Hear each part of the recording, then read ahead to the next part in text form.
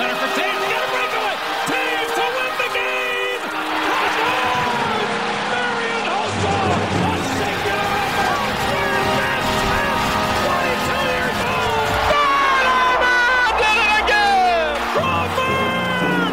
Call the cops.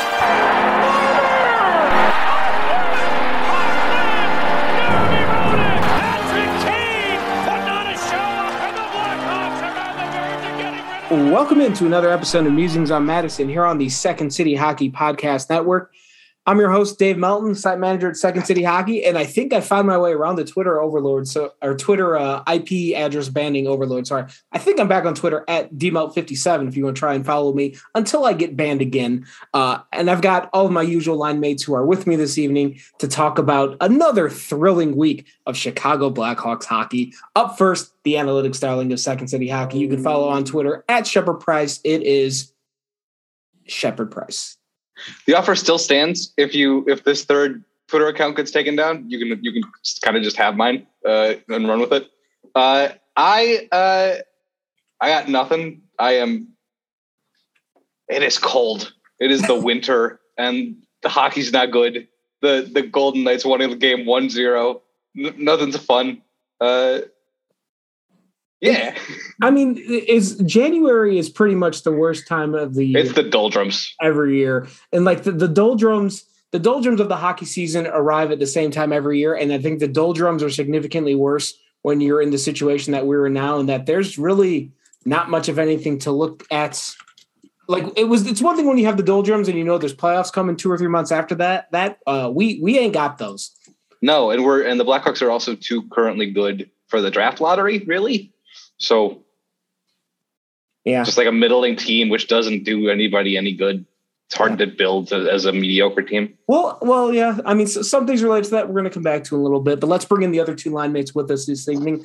Up first, he is the Second City Hockey, what Cedric Bixler Savala was to at the drive-in, and you can follow him on Twitter at Mill182. It is Mill Savage. All right, look, Relationship in Command is one of the best albums of all time, but like, fuck those guys. They were.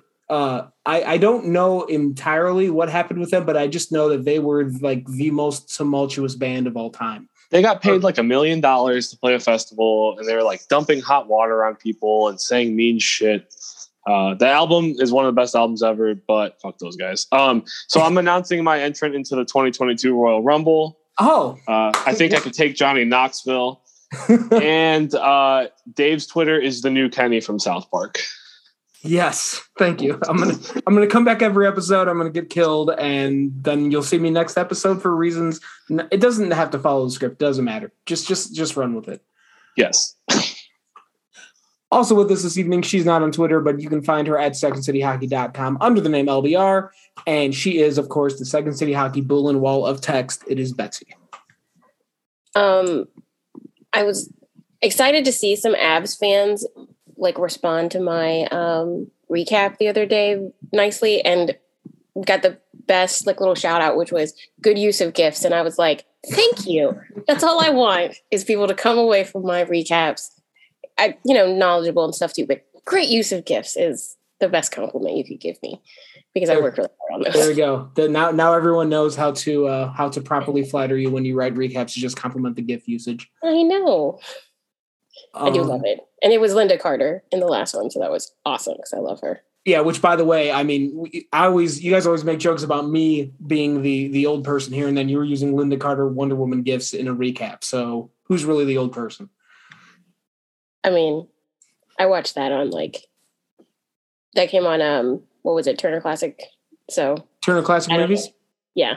So well, Betsy, you and I are like the same age. We grew up in that weird rerun era. Yeah, exactly. I was like, you sit there and I Love Lucy. There's an I Love Lucy podcast that came out recently, and I was like, oh, I know all of this information that they keep talking about. And somebody was like, how do you know that? And I was like, did you not watch those blocks on whatever Nick at Night was called? They had the dinner. Come on. That and I Dream of Jeannie were my favorite things. Yeah, it's good shit. But I think you guys are all probably just slightly too young for the TGIF every Friday night on, I think. Nah, man. Boy Meets World. Oh, okay. Sabrina.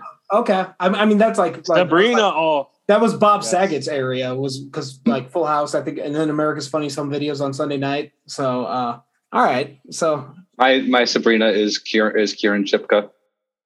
who? Nobody wants to hear that. The Netflix one. Look, They made a Netflix one that was like it's- dark and edgy. it's Melissa Joan Hart or get the But fuck- Melissa Joan, look, I was in love with Melissa Joan Hart since I was like a child, and she Who was was doing not? Clarissa. So, like, sorry, yeah. Clarissa explains it all forever. Yeah, there we go. All right. Well, now that we got that established, I'm glad we've planted. Mill and I we have a some argument or agreement on who is our Sabrina the Teenage Witch. I'm glad we were able to. settle Thank that. God. I was really Relevant worried to about hockey. that. I was really worried we weren't going to be able to hammer that out before we. But she was probably a Bruins fan in the show, so fuck that. Yeah. Well, I don't have a good segue here. So, hey, the Blackhawks played 3 games in the last week, and they lost to the Wild twice, and then they lost to the Avalanche. Which my general thing that I learned, that I said before we came on the air here, is that the main thing we learned is that the Blackhawks aren't as good as those 2 teams. Cool. Anything else?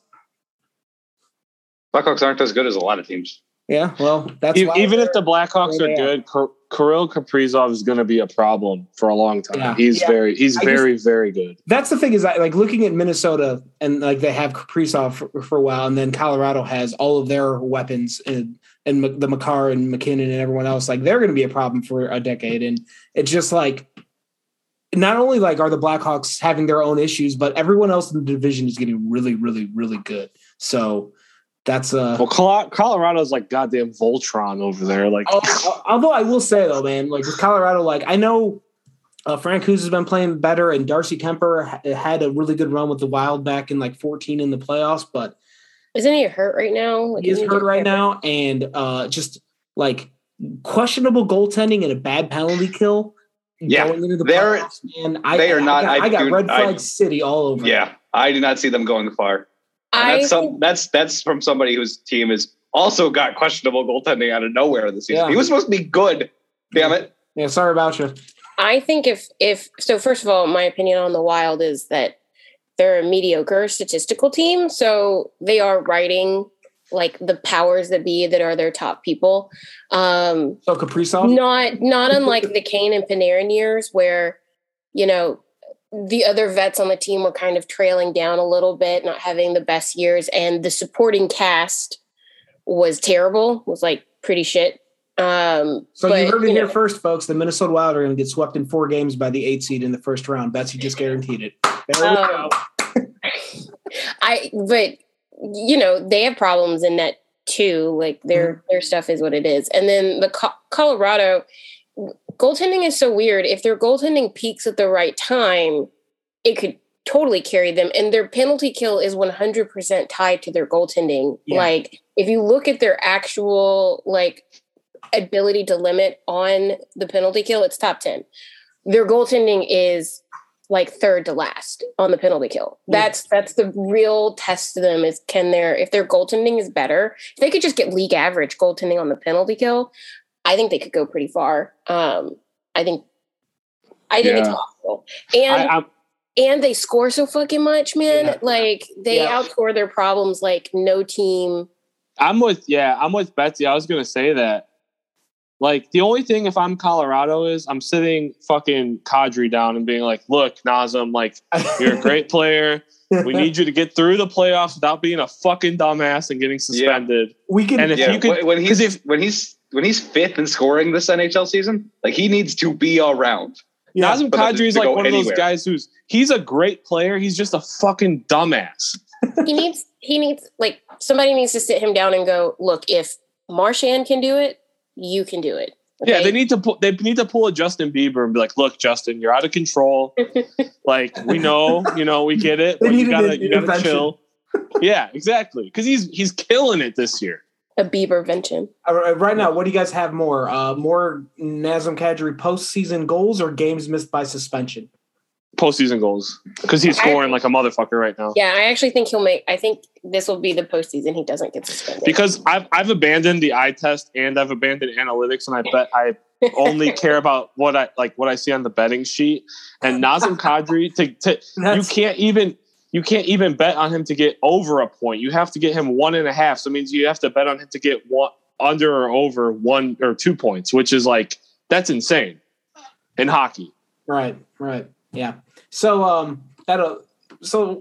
when we get to April and May, when the Hawks are done, I'm sure we can talk about the Avalanche plenty more because they'll be one of the teams actually left playing. And we get to see them again on Friday night, but this time in Chicago. So I'm sure that'll be fun.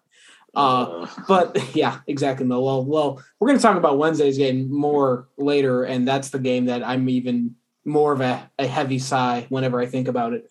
But because all the cool kids are doing it right now, we wanted to jump 2 months ahead and do a way too early discussion on some of the trade deadline stuff that's coming up.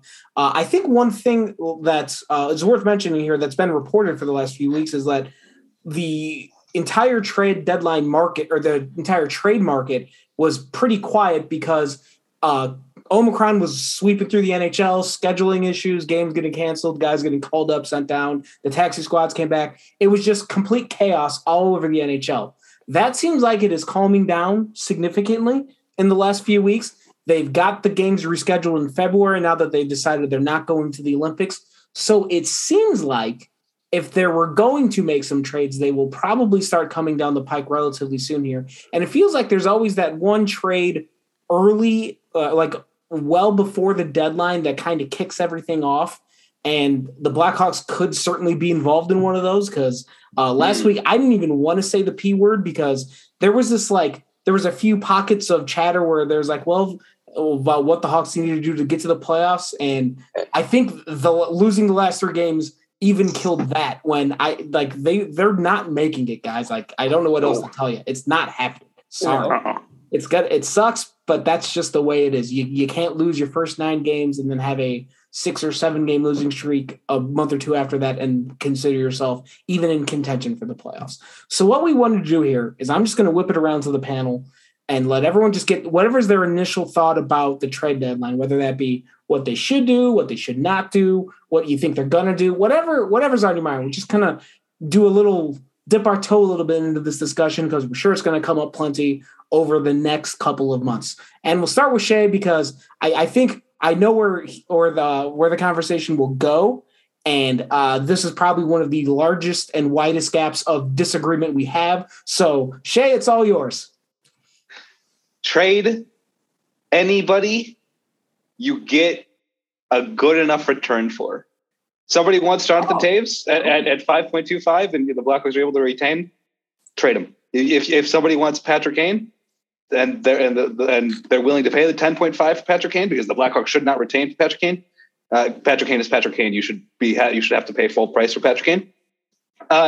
Bye. I'm sorry. You're always going to be a Blackhawk. You're going to come back. You're going to get your number retired. You'll have your legacy night. We love you. Goodbye. If somebody's dumb enough to trade for Seth Jones, bye. Absolutely goodbye. You know what? That's the one thing. Like, if someone wants to take on the Seth Jones contract, I'd be like, yeah, sign me up. I don't like.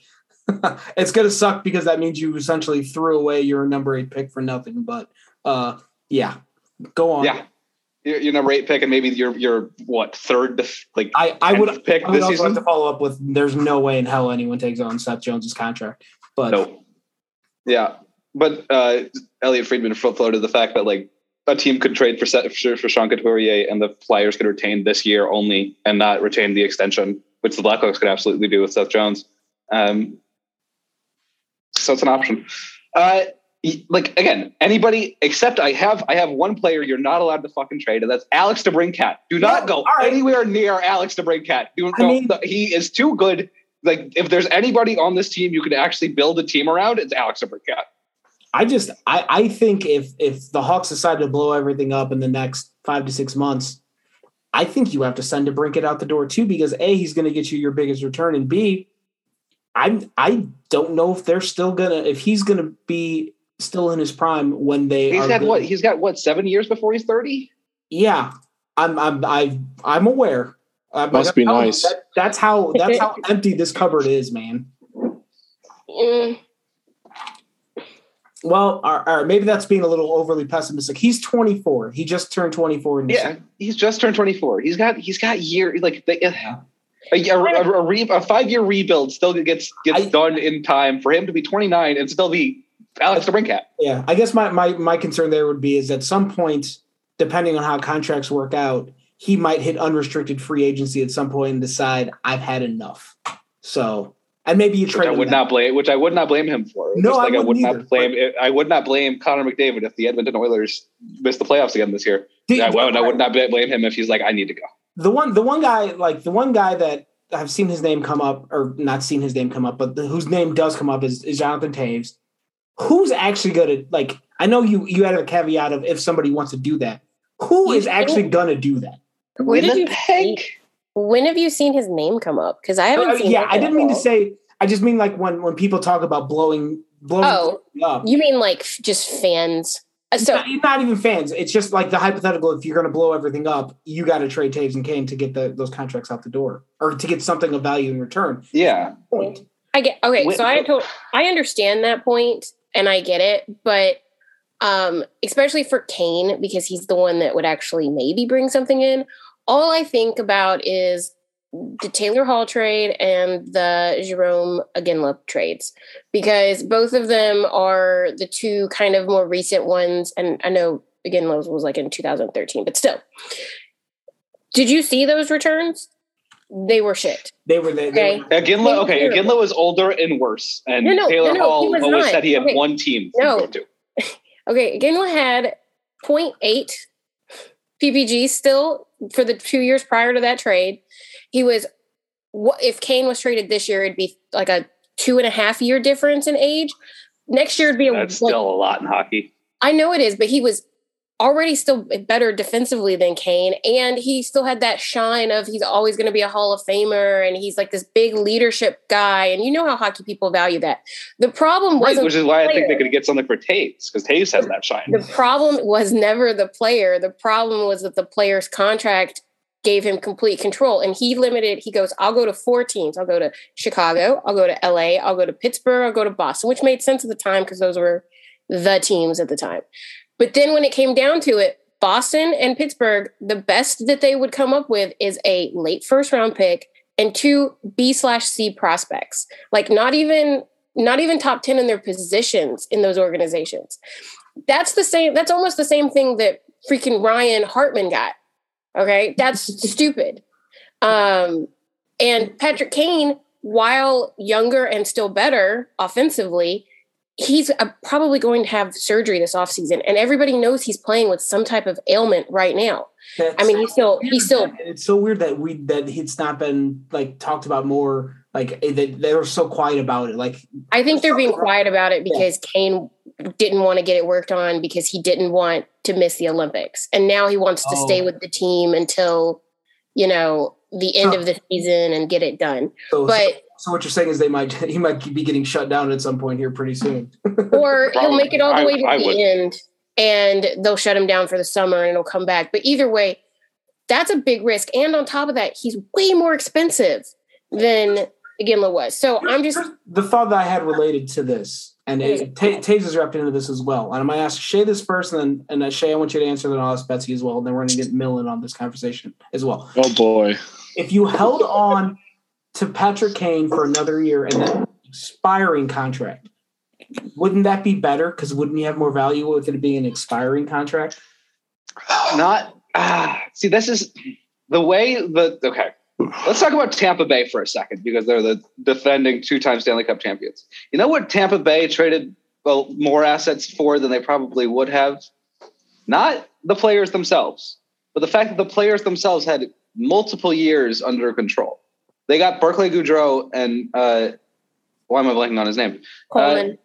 Coleman. They got Blake Coleman and Barclay Goodrow, both with multiple years under control. I believe that in today's NHL, multiple years under control is more valuable than an expiring contract. How much was Coleman's cap hit? 1.8. A player at 1.8. Okay, but again, Blake Coleman is not Patrick Kane. I get that, but the difference in their cap value in the cap-strapped NHL today is a big deal. The Blackhawks would have to eat 50%, and even still, I don't think a lot of teams would not. I don't think a lot of teams can even, not contenders, not teams that Patrick Kane is okay to go to. That's the thing, is like I don't know who has the cap space even next year. If you take a bad contract back, though, a short-term bad contract, I think there's teams. I think a lot of those teams don't have bad contracts for you to take, though. That's why they're good. Yeah, like Colorado. Name a bad contract on there that Jack Johnson. It's not a bad contract. I know it's just a bad player. Look good last night. Take Pittsburgh. Is there a bad contract on there? Not anymore. Not really. The bad contract. Okay, but then we need to have the is Evgeny Malkin worth any money anymore because he can't play hockey anymore? But will Malkin opt to trade out of Pittsburgh? He also has a full no movement clause. That's the problem with these things. Patrick Kane has a full no movement clause. He controls his fate completely. He's going to pick where he wants to go, and most of the teams he would pick to go to probably cannot fit him unless they eat half his cap hit. Or eat some of the cap hit and a bad contract. But again, name a contender that has a bad contract. Go back. I think the general consensus. Well, all right. I think that what Betsy is trying to is that even if you wanted to trade Taves and Kane, the logistical hurdles are too insurmountable, and I think that's where I'm at as well. Yeah, my main. And also, I don't know if Kane wants to go to a contender. I think Kane has 3 cups. Why would Kane want to go win? He's not Joe Pavelski. And that's also what Kane is like. It's so weird because Kane is like one of the most competitive. Like that's what he wants to do. He always wants to win. Like that's but now he's got a family. He's got a family. He might be doing the Fleury thing where he doesn't want to move his family a ton. I mean, it's a baby, but whatever. That's still a family. That's still a family. You can put that into a bag and Fleury's children are like, making friends and they want to get roots and going to school. Yeah. That baby is barely a person. I'm sorry, I have a weird feeling.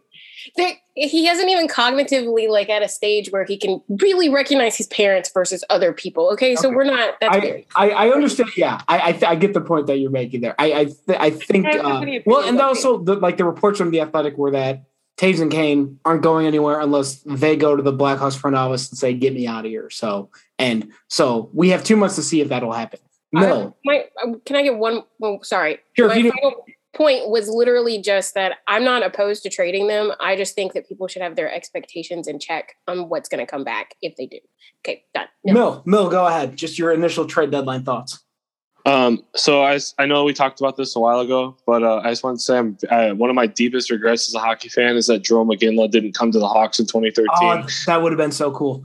Only because I'm a big Jarome Iginla fan. I have his jersey hanging in my closet, and I would have loved for him to get a ring. They should have gotten one in 2004, but that's a different podcast. But yeah, respect to Jarome Iginla. Really lucky to have seen him play a bunch in person. He was a great player. Aside from that, I'm just going to say what I expect because I don't think Kane or Taves are going anywhere unless they really want to go. And if they didn't demand a trade after the last few years, I don't see them demanding one now. Especially with free agency coming up soon, all that, But okay, that's the thing though, because they had a relationship with the prior GM that they might not have with whoever the next GM is. Right, but I'm just saying, like, if they might want to ride it out in Chicago and then see what offers they get. Yeah. They can go win elsewhere after that. You know what I'm saying? Like, they might not try to do a deadline thing. But yeah, I think I feel pretty strongly that Taves and Kane aren't going anywhere. If you ask me right now, I don't think Marc-Andre Fleury is going anywhere because I don't think he. If I had to pick, I would assume that he doesn't want to go anywhere. You see, Elliot. Yeah. 32 Thoughts just came out and said something about like something Washington. What was the? Yeah, there's multiple teams rumored to be in on Fleury. Yeah, like Colorado would grab Fleury. His actual point said we should prepare ourselves for the possibility of Marc-Andre Fleury, Washington Capital. At the very least, the Capitals are like looking into it. For me, I want Fleury to have a last dance in Pittsburgh. That's just me. But they don't really need him if Jerry actually plays this well. I don't know if he can long term. But I really don't think the Hawks are going to make many moves. I think that there might, if they get a good, a call on somebody they can afford to trade without, somebody who's not a big deal. Great. But I think that they're you know what I'm saying? Like, I think they're going to sit on their hands a little bit because they're not going to make the playoffs. So if they can get somebody out of there and make it valuable for them because it won't matter this year, great. But I just don't think that they're going to do anything that we're all going to be shocked at. No, it's going to be. Yeah, you're 100% right because they also don't have a GM. Yeah, that's true. We don't know.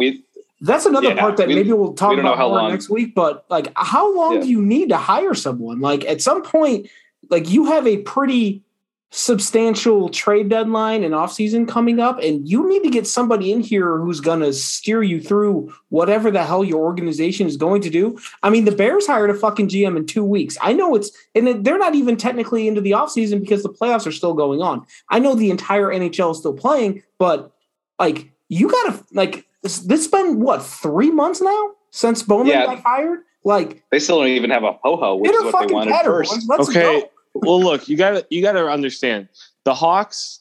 They fell into 3 cups, and then the Cubs fell into a World Series. They're both following the '85 Bears. They're just not as far removed yet. McCaskey is 105 years old. Like, she's gonna just fucking do as she pleases.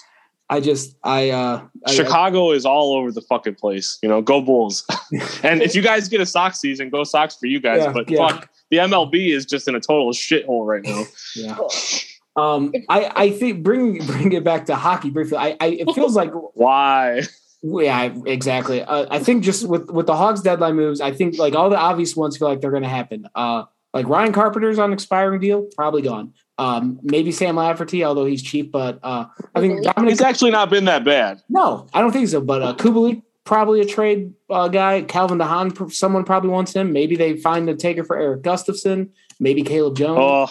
Yeah, I want Gustafson, Stillman, and McCabe all gone. I'll tell you. So Toronto, if they are that desperate for a right-hander and they give something up for Connor Murphy, do you say no to that? I mean, he's obviously one of the best defenders we've had in years. Well, he's not going to see the playoffs here.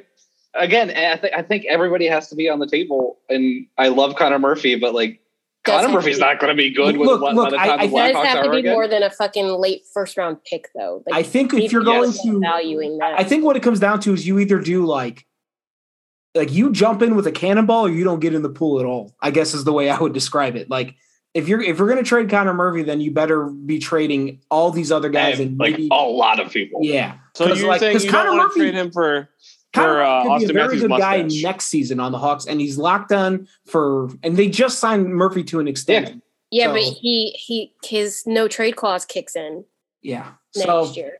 I mean, there's, and he's at a pretty affordable $4.4 million hit. So I would, if they trade Connor Murphy, then do everything, then rip that whole Band-Aid off. But I'm not.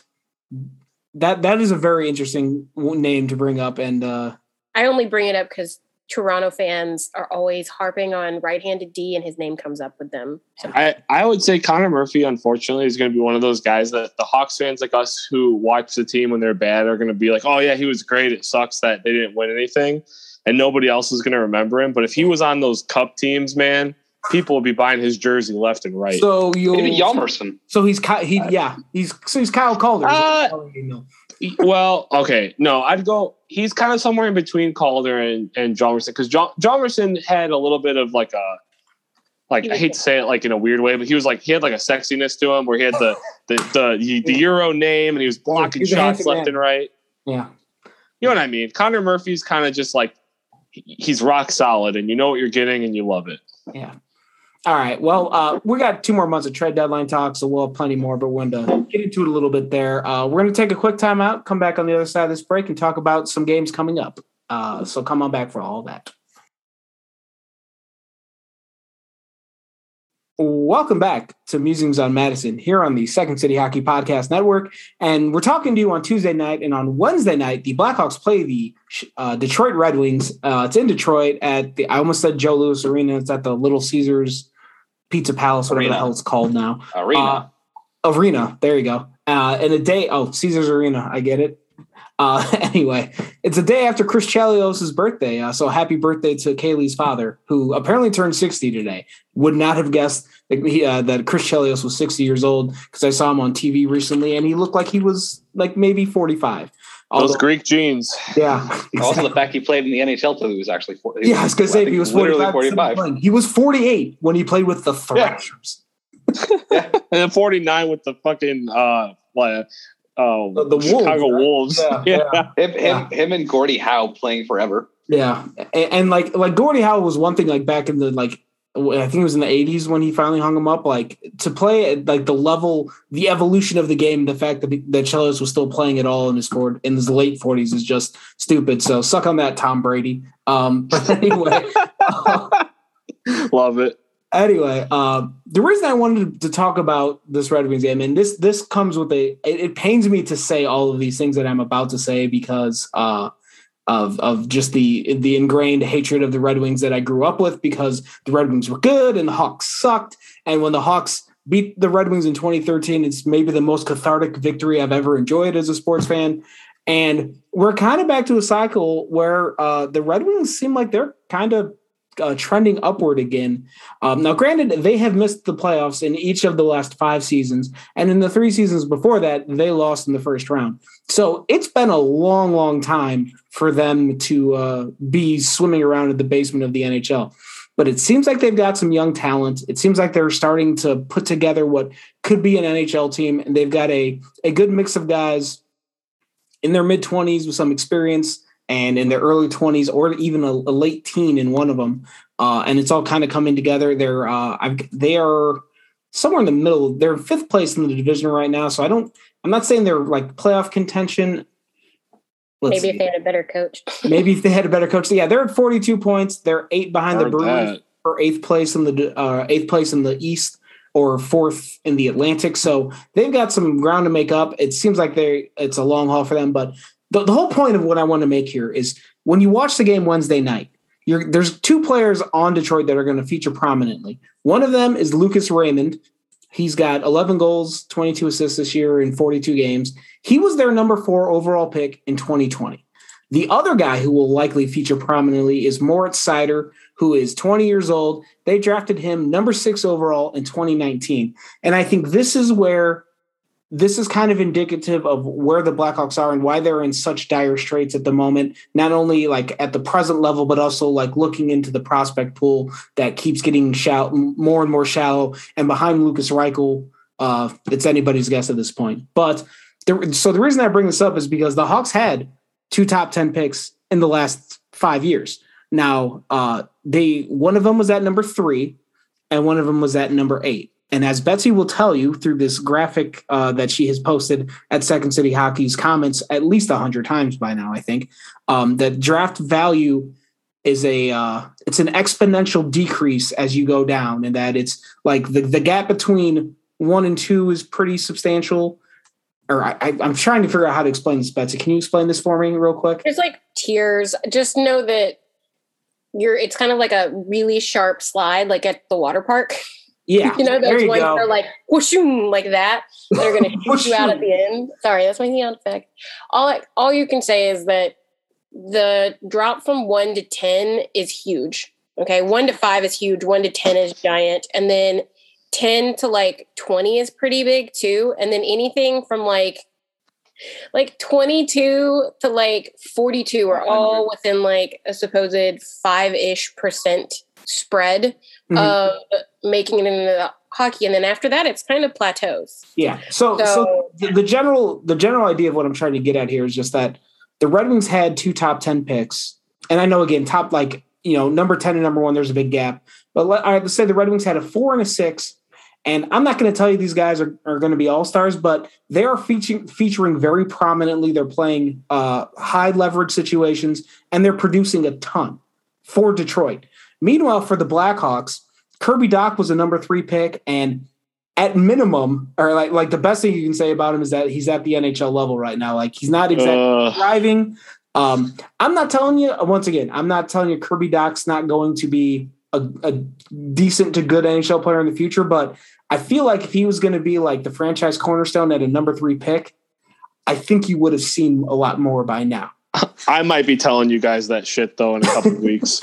And the other guy, Adam Boqvist, and I don't want to say this as an indictment of Adam Boqvist because I think the Hawks gave up on him way too early, but the fact that they traded on Adam Boqvist away already means that is an overall, they missed on the number 8 pick. And that's not really... I question that logic because I questioned every logic all the logic of every Stan Bowman's decision ever made. All right, but either way, Shay, like the point is that their number 8 pick did not become what Detroit's pick did. And that's why you see, like, it's just Detroit had 2 top 10 picks and they hit. The Hawks had 2 top 10 picks and they did not so far. And that's why they are in the situation they're in. Question. Go ahead. Why are you ignoring their other top 10 picks and just focusing on the 2 that actually hit? 'Cause they've had 2 other, they had one and they had They had Zadina, 6. Wait, they keep their top 10 picks? Yeah. Okay. This is a fair point. They also had another top 10 in 2017, that Rasmussen kid. Yeah. Yes. But can I ask you a question? Who drafted both Zadina and Rasmussen? Was it Steve Yzerman? All right, but it's not. No, but all right, but like the GM is irrelevant. Like that's not the point. GM is the most important front office position.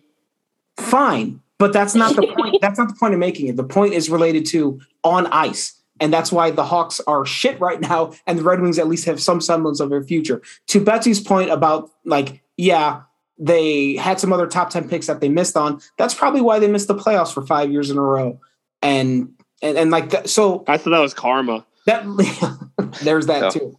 I guess like the overall point is like to get yourself out of the situation the Hawks are in, like you need to hit on multiple first round picks in a row, like Detroit did. Fucking wings. I hope they miss the rest of the fucking. And it took them a while to get there, but it's just like it's a compare and contrasting of you're seeing why Detroit got out of their basement situation and why the Hawks are kind of still there.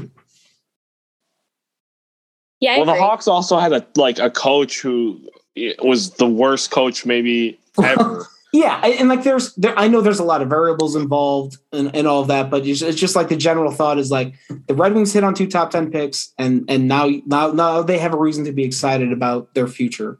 And in Chicago, not really yet. I mean that's true, but I also will say wishy-washy. Like I guess when I was saying about the other 2 is that they hit on 2 of 4 top 10 picks, and the Blackhawks have hit on 0 of 2, if you want to thing right now. But if they had not given away their top 10 pick this year, or maybe if they go to be a top 10 pick in the next year, like maybe they could have hit on the next year. Like it's such it's such a thing to say, because you can sit there and look at the Oilers and go, they had 1 million top 10 picks. They had I have something strong to say about this when we get to me.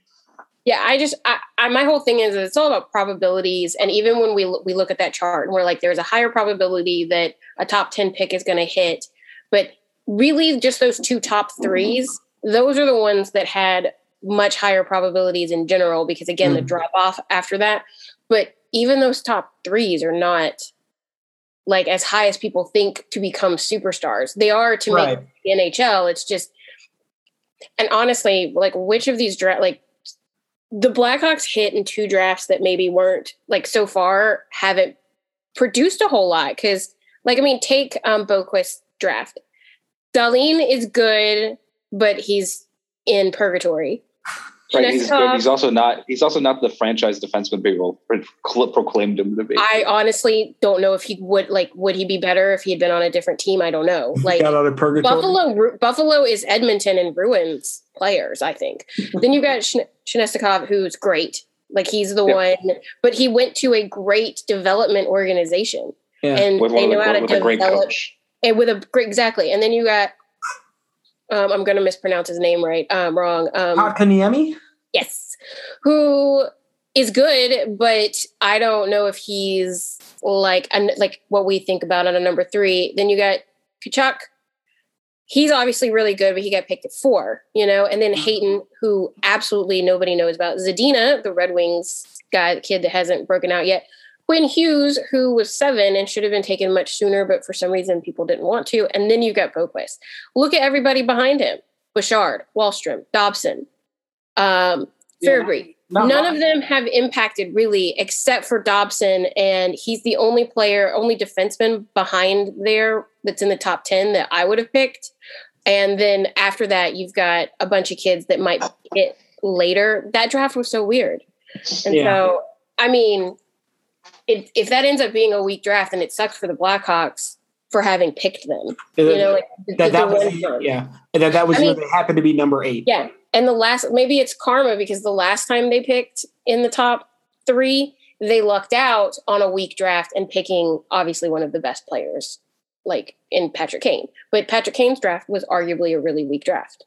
Well, and also they lucked out on the fact that the Penguins screwed up their draft the year before, right? It was the year before, by taking Jordan Staal. Exactly. So Jordan Staal over, Jonathan Davis. Yeah, I mean that's the argument you can make on all of these. Like when you look back at this, why did what was Makar's draft year? 8 or 17 was it?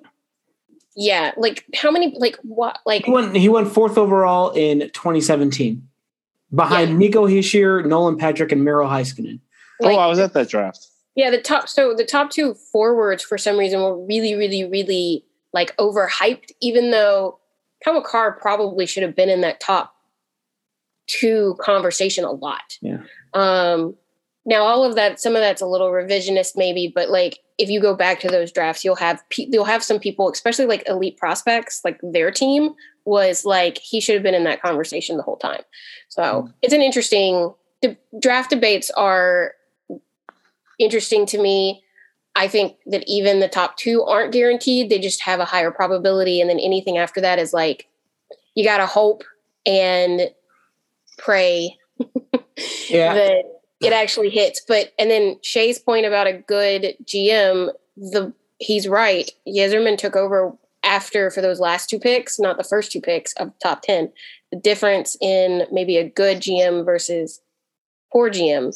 Yes. That's why it's so important that the Blackhawks get their GM decision right. But again, the Red Wings have hit on 50%, but they've had twice as many opportunities. Yeah, I guess it did take them a while to get there. So that is a fair point. Like I guess I think again the original thought is like the Detroit's that game Wednesday night, like the Detroit's young guns are going to be present and doing a lot, and the Hawks the one young gun they still have is he's scuffling a bit. We'll say that. Although maybe Lucas Reichel shows up and lights it up. Like I don't want to be too doom and gloomy yet, but I don't know. I'm struggling at this point. Like after this whole season, and we're just past the halfway point, folks. I think we got 40 more games of this. So, yeah, it's okay to admit though that Stan Bowman might not have been the greatest drafter in the world. That's fine. I think his team, Mark Kelly, was better at drafting like late firsts and seconds to at least impact the NHL than on average. But his top picks are like okay. Yeah, and then this kind of goes back to my whole overall philosophy that thoroughly against the idea of tanking in hockey, just because not that you are as likely to get, if you draft number 1 overall, you do have a higher probability, as Bessie said, about getting a guy who could be a future superstar, but it's not just having a lot of draft picks and having a lot of high draft picks is not a guarantee of future success. You still have to find the right ones. You have to pick them, and some of those guys you have to develop a little bit. And the Hawks have like that whole development part has been questionable at best. Yeah, or just terrible. No, it's been terrible. Yeah, I mean, the one guy, the one shining star from the last 5 years is Alex DeBrincat, who they drafted 39th overall, and he developed at the NHL level, and he just got better because he's Alex DeBrincat. I feel like I don't really know how much work the Hawks really did. The only thing the Hawks did is correctly identified this kid needs to be in the NHL right now. That's about all I can give them credit for. Everything else, that was just DeBrincat wanting to be a great NHL player and making himself into one. Everyone else over the last 5 or 6 years, it's hard to not find a caveat with them somewhere. So, boy, that was fun. I just wanted to toss something out there real quick. Oh, is this the really bitter, angry thing you were talking about? No. This is just something I was thinking about, when we were talking about the Wings and the Hawks. I think it's really fair to compare the Hawks' recent drafting and development to the Penguins, for example, because they're comparable in like their success and stars and all that kind of stuff in the timeline that they both have succeeded in. But the Wings were good forever in a time where there was no like salary cap and free agency was different.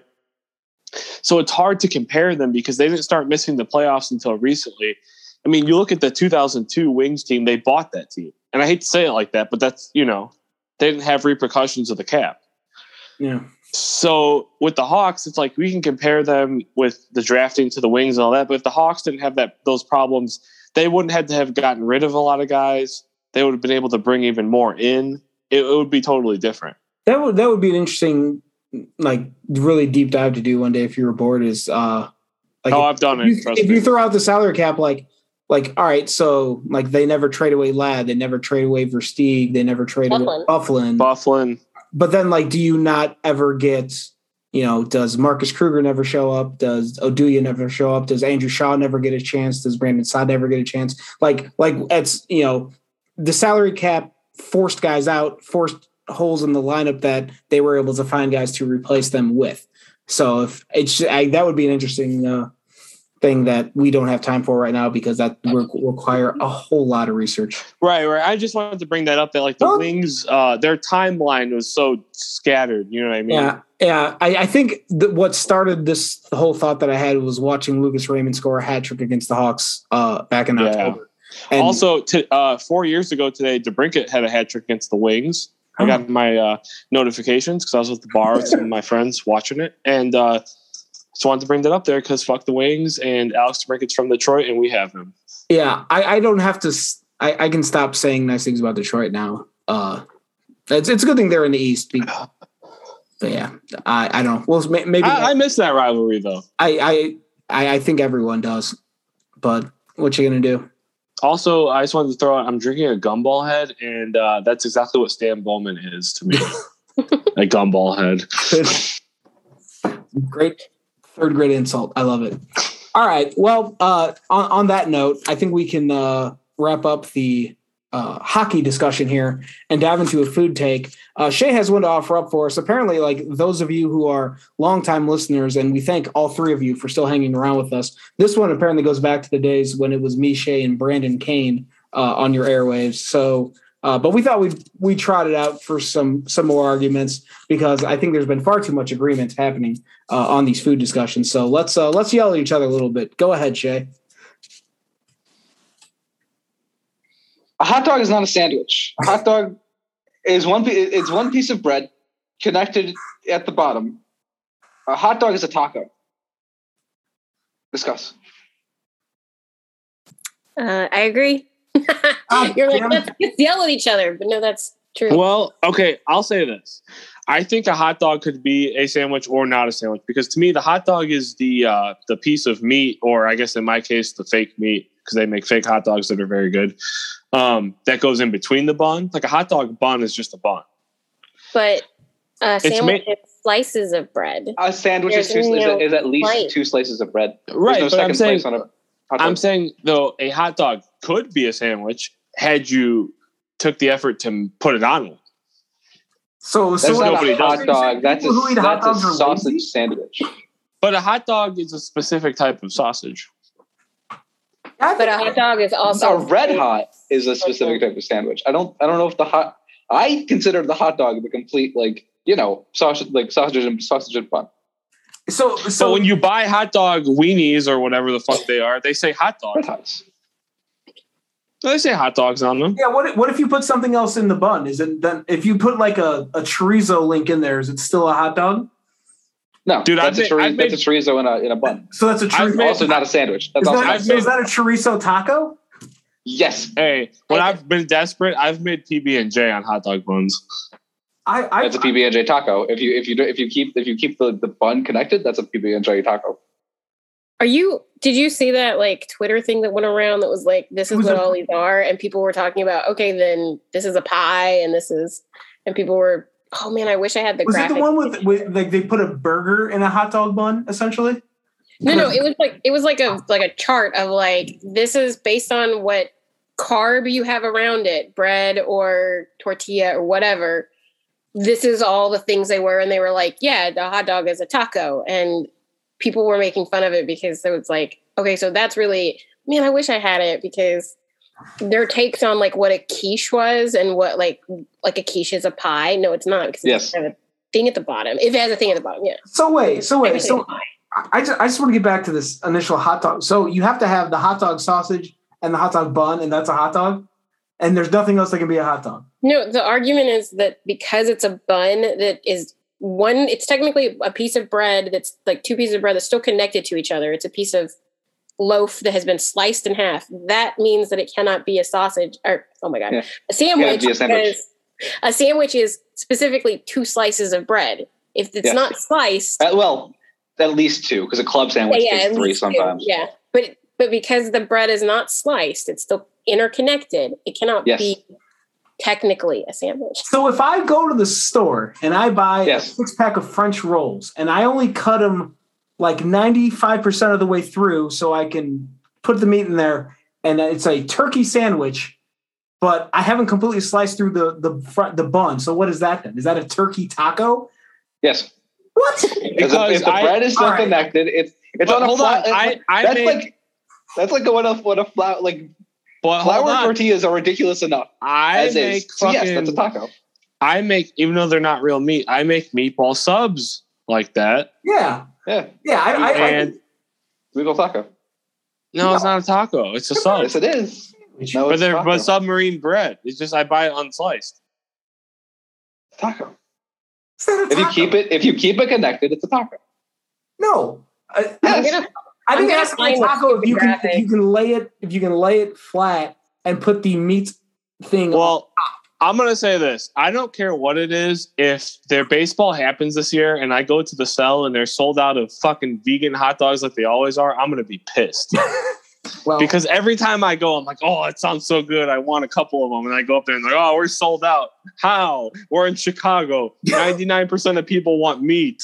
Okay. That's true. So the graphic that I was talking about, it's called the Cube Rule of Food for identifying dishes based on starch locations. If you can please put this in our Slack channel if you found it, I would much appreciate it so I can see this. Okay, hold on. Because it's got it all. All right. Here, I looked up the definition of a taco, and it says a Mexican dish consisting of a fried tortilla, typically folded, filled with various mixtures. Anything that only has one starch on it that's on the bottom is toast. Anything with two that are sliced, that's a sandwich. Anything that is still interconnected and usually is on three sides, so that's a peninsula taco. And then sushi is all around. Soup or salad bread bowl is, cube without the top, and then anything that's all the way is a calzone.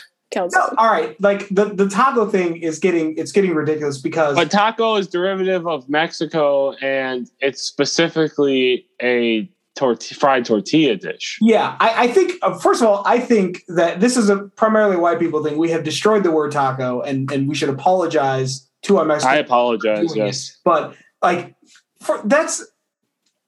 Like by that rule, a bratwurst is a taco.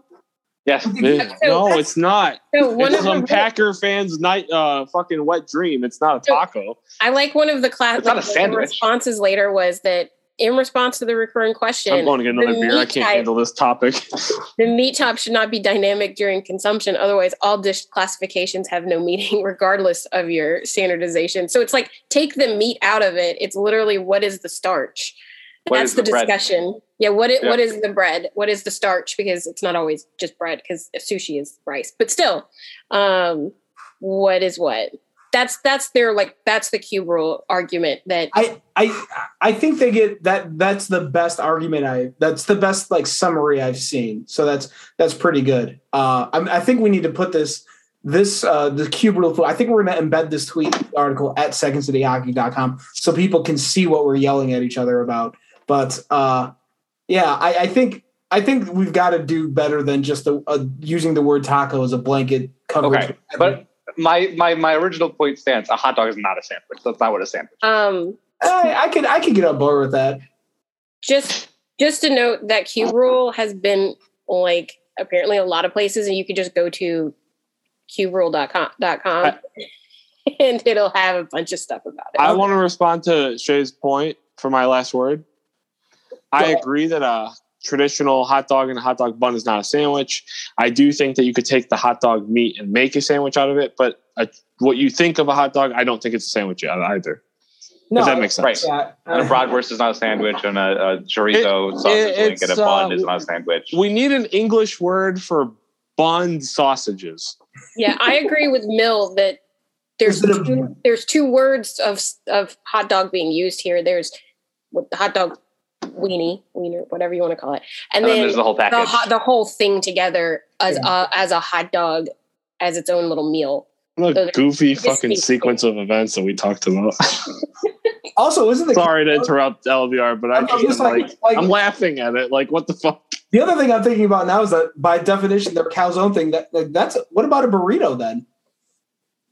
A burrito. A burrito is sushi. Well, not. I mean, you could have a fully encapsulated burrito at Chipotle. You could have. Then it's a calzone. Theoretically. They have fake chorizo. I'm going to go try this week, I think. It's not bad. I've had it. It's pretty good. Oh, is it pretty good? Yeah. I don't think it's spicy. It's got a kick to it. I'm pretty lame when it comes to spicy foods, but it sent me to refill my drink a couple times. So, all right, that's good enough for me. All right. In this cube rule thing, like we were kind of like arguing about the use of the word taco, and I think that's just the lack of words for other things that do three-sided. The same thing with the number 6, which is calzone. I think burrito also, I think in the comments, people were like, can you still call that a burrito? And they're like, yeah, technically the same way number 5, which is bread bowl, they're like, is also a quiche. I think the problem is we adopt English from England, and then we are surrounded by like Mexico, and we have a lot of Italian culture infused here, and we just use words from different like cultures and languages that we assign meaning to. We assign this meaning to them, and then we're like, oh, but it's English, and then it's like, oh shit, like it actually doesn't mean that. Like we've completely, or it's taken on a meaning. We've stolen a few things. Like I don't know, I can't remember what the context was for this, but I don't know if this was like someone did this in England or it was another country that is a completely different language than ours, but like it was trying to explain the difference between jam and jelly, that like we might be the only country that does that has jam and jelly. Like everyone just calls it the same thing. But I think everybody listening, everyone that's in America understands the difference between jam and jelly, but other cultures don't have different words for that. Because I definitely have grape jam and grape jelly at my house right now. Yeah. Team jam all day, by the way.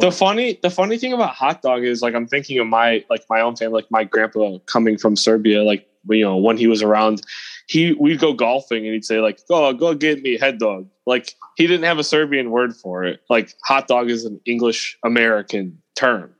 Yeah, but he knew it as hot dog. That sausage is American. Right. So it's like we're like on the hitting the back nine of a golf course and they're serving hot dogs and beers or whatever. You know what I'm saying? Like he'd be like, "Oh, go get me that." But there's no word for it. So you adopt the American word. It's just a very American thing. So the stupidest thing, I don't know if you guys saw this when it went viral, but there was like this kind of, some food bloggy place that's kind of did upscale stuff in New York.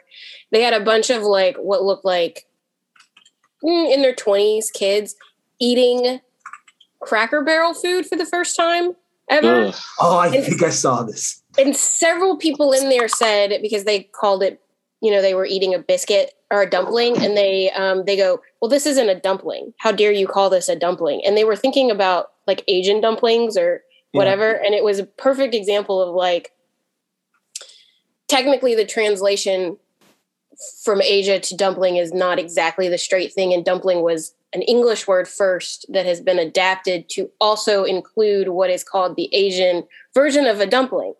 No, but I get that because we had dumpling soup on Sunday and we have a Serbian word for that. So yeah, that's it makes sense. It's such an interesting, like, because they were very vehemently like, this is not a dumpling. And it's like, technically speaking, the dumpling word originated in an English language and then was applied to a food that they found in Asia. And now you're like reversing it. And it's kind of a funny weird. The consistency doesn't work out like word for word. Like no, or like exactly. And like if I served you guys what I said, you'd be like, "Oh, this is good. It's not a dumpling," but that's our word for it. Yeah, but I'm still gonna just call a hot dog a taco from now. I really just like doing it now. I don't fuck with everybody. I can't wait to go to the White Can I Sox get a Stadium this year and have bratwurst meat taco. sausage taco, please? Thank you. I don't know what meat is in this. Meat sausage taco. A meat sausage.